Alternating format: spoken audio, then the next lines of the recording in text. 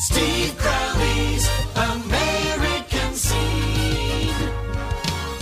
Well, I've been a big fan of Carlton Sheets for many, many years. We actually date back to 1982, if you can believe that, some 27 years ago. He started doing this professionally and teaching people about real estate under his own name in 1983. So many, many years of helping people not only become homeowners, but through investment in real estate to become millionaires. And we've, of course, have seen that. Has been the number one infomercial on TV for many, many years. He's got a great website, by the way, folks. CarltonSheets.com. Carlton with an E in it, so CarleTon, Sheets, SHEETS, CarltonSheets.com, just like it sounds. And Carlton, welcome to the program. It's great to have you back. Well, thank you, Steve. That's a very nice introduction, and it's good. I have the same feelings about you. A lot of admiration for your work and your success. Well, Carlton, we're going to do two programs here. The one today, we're going to talk about homeowners and the real estate market today, foreclosures, the special tax credit for first-time home buyers available in 2009. And then tomorrow, we're going to talk about what you've been talking about for years, which is real estate investing and how you can actually go on to homes 2, 3, 4, 5, and go over the years on television. Mainly, we have interviewed people who have followed your courses. And I tell you, I've met a lot of millionaires who own, dozens of houses at some point. But let's talk about the real estate market today. I was watching your video at CarltonSheets.com, and you, at the end of the video that you produced here, you're saying in a few years from now, people are going to seem like rich geniuses who bought homes this year. And I suppose that's true, right? Because prices are way, way down. I just heard it was a little news item. I think it was on ABC News from Las Vegas, a brand new home in Vegas, which listed for $350,000 in 2007, is now on sale for $150,000. It's unbelievable, Steve. In fact, I just heard on the radio come into the studio a little news blurb about how prices have fallen again in January. And as a matter of fact, they think that the properties have gone down in value, the median price of properties, about $80,000 since their peak in 2006. And they peaked out at about $230,000. So if they're down $80,000, that means the properties are about $150,000 median price right now. So the opportunities are just incredible.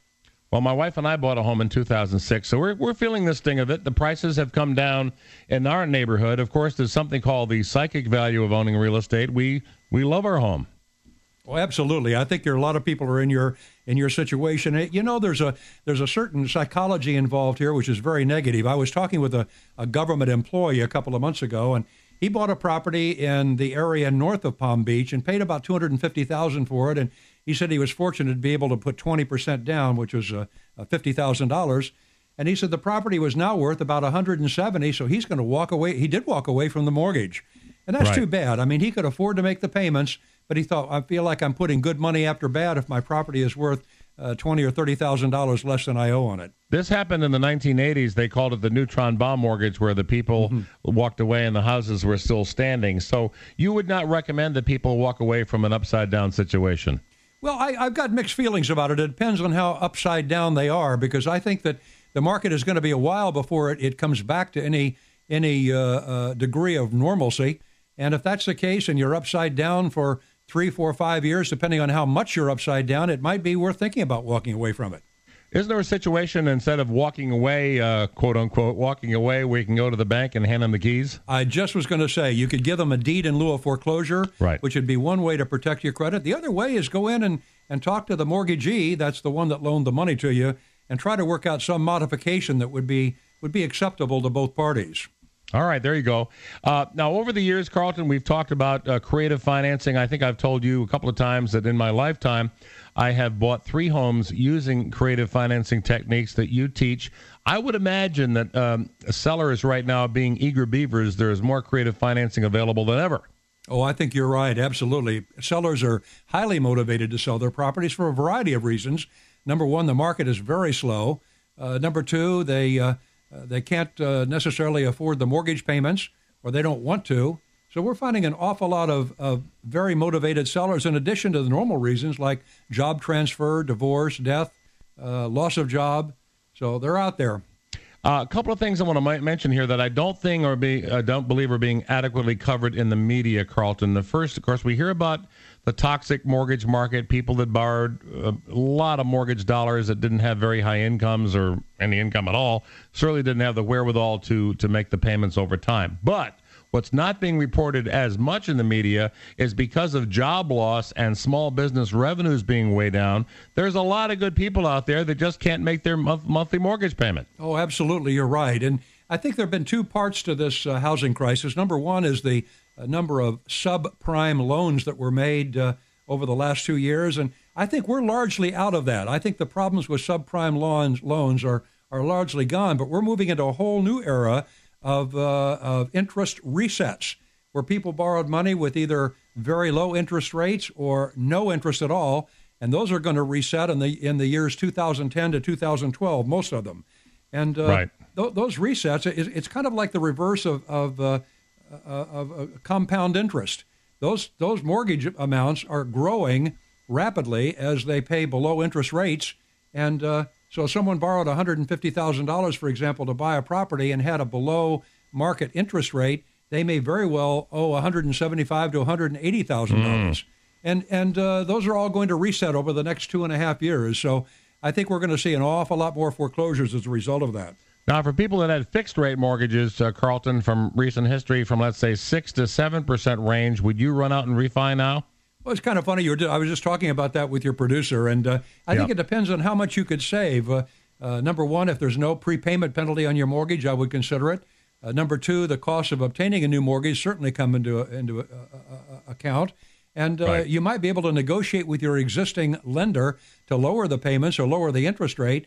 But I would say if you can save 1.5% to 2% over your current mortgage interest, I'd do it, or at least I'd look into it very seriously. Now, banks really don't want these homes back, do they, especially in such quantities? Oh, they sure don't. And that's why your idea a moment ago of giving someone the keys and a deed in lieu of foreclosure makes so much sense. No, they're very unhappy about it. All right. Now, when I drive by a sign that says in a home for sale that says short sale, what are they telling me?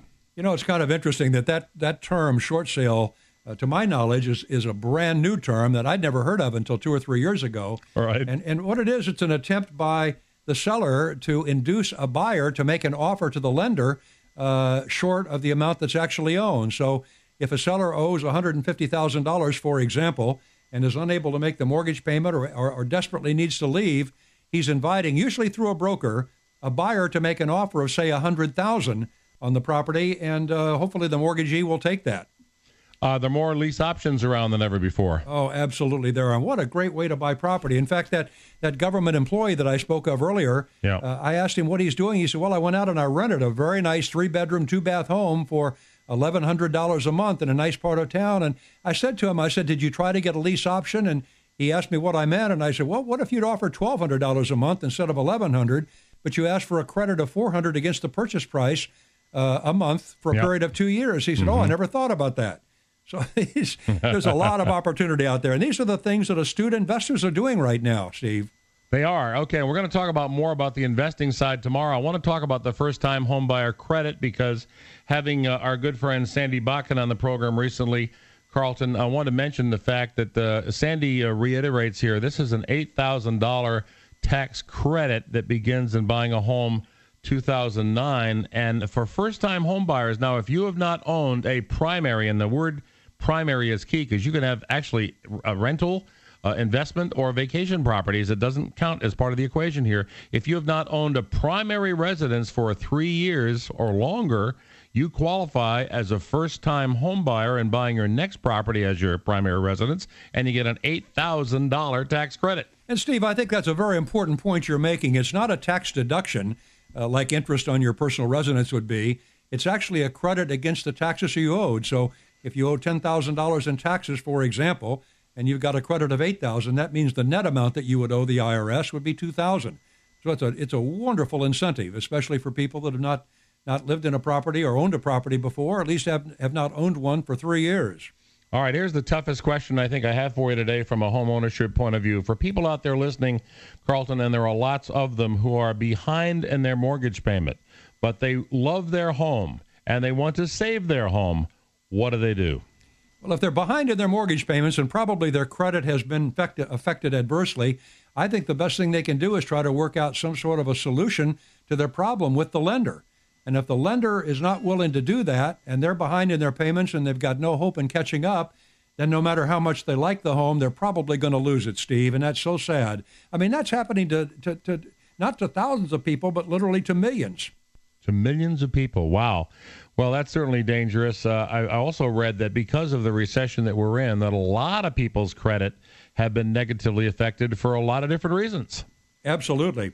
I read the other day that there are 19 million homeowners that are underwater in their property. That is 19 million that owe more than their property is worth.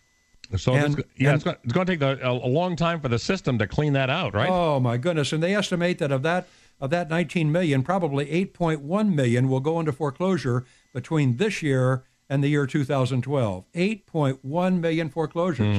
You know, it's so sad, Steve, and yet the opportunities are there for an investor to take advantage of the marketplace. So in that situation, we're looking at the new buyer coming in, buying at probably, what, 20? You know, that's what I was thinking early on, but in fact, I was telling people probably the opportunity to buy at wholesale is to buy 70 cents on the dollar. Yeah. And I've changed my mind on that. Just to give you an example, I bought a duplex recently that had gone through foreclosure, and the foreclosed amount was $382,000, and I paid $93,000 for it, Steve. $93,000. So, oh, my Lord. I'm no longer saying 20 to 30% discount. I'm saying sometimes 70 to 75%. They're out there. They're out there. Are there thousands of people scouring the records looking for those? I would think so. I really do. Within my limited area, the people I talk to certainly are. But I think there are a lot of people that just don't know how to go about it and that are afraid. And that's too bad because the opportunities are there. You know, there's an old saying, you buy when blood is running in the streets. I think that was Andrew Carnegie that said that. And Yes. regrettably, it's the old story when the stock market is hot and it's really going up fast, that's when people invest exactly the wrong time. That's exactly what Yeah. Sir John Templeton told me at his home many years ago about the stock market and about real estate as well. Well, Carlton's going to be back with us tomorrow with a part 2 talking about investing in real estate, one of his favorite topics. We touched on it in this hour as well. Go to carltonsheets.com. There's an E after Carl. carltonsheets.com for a great, great website.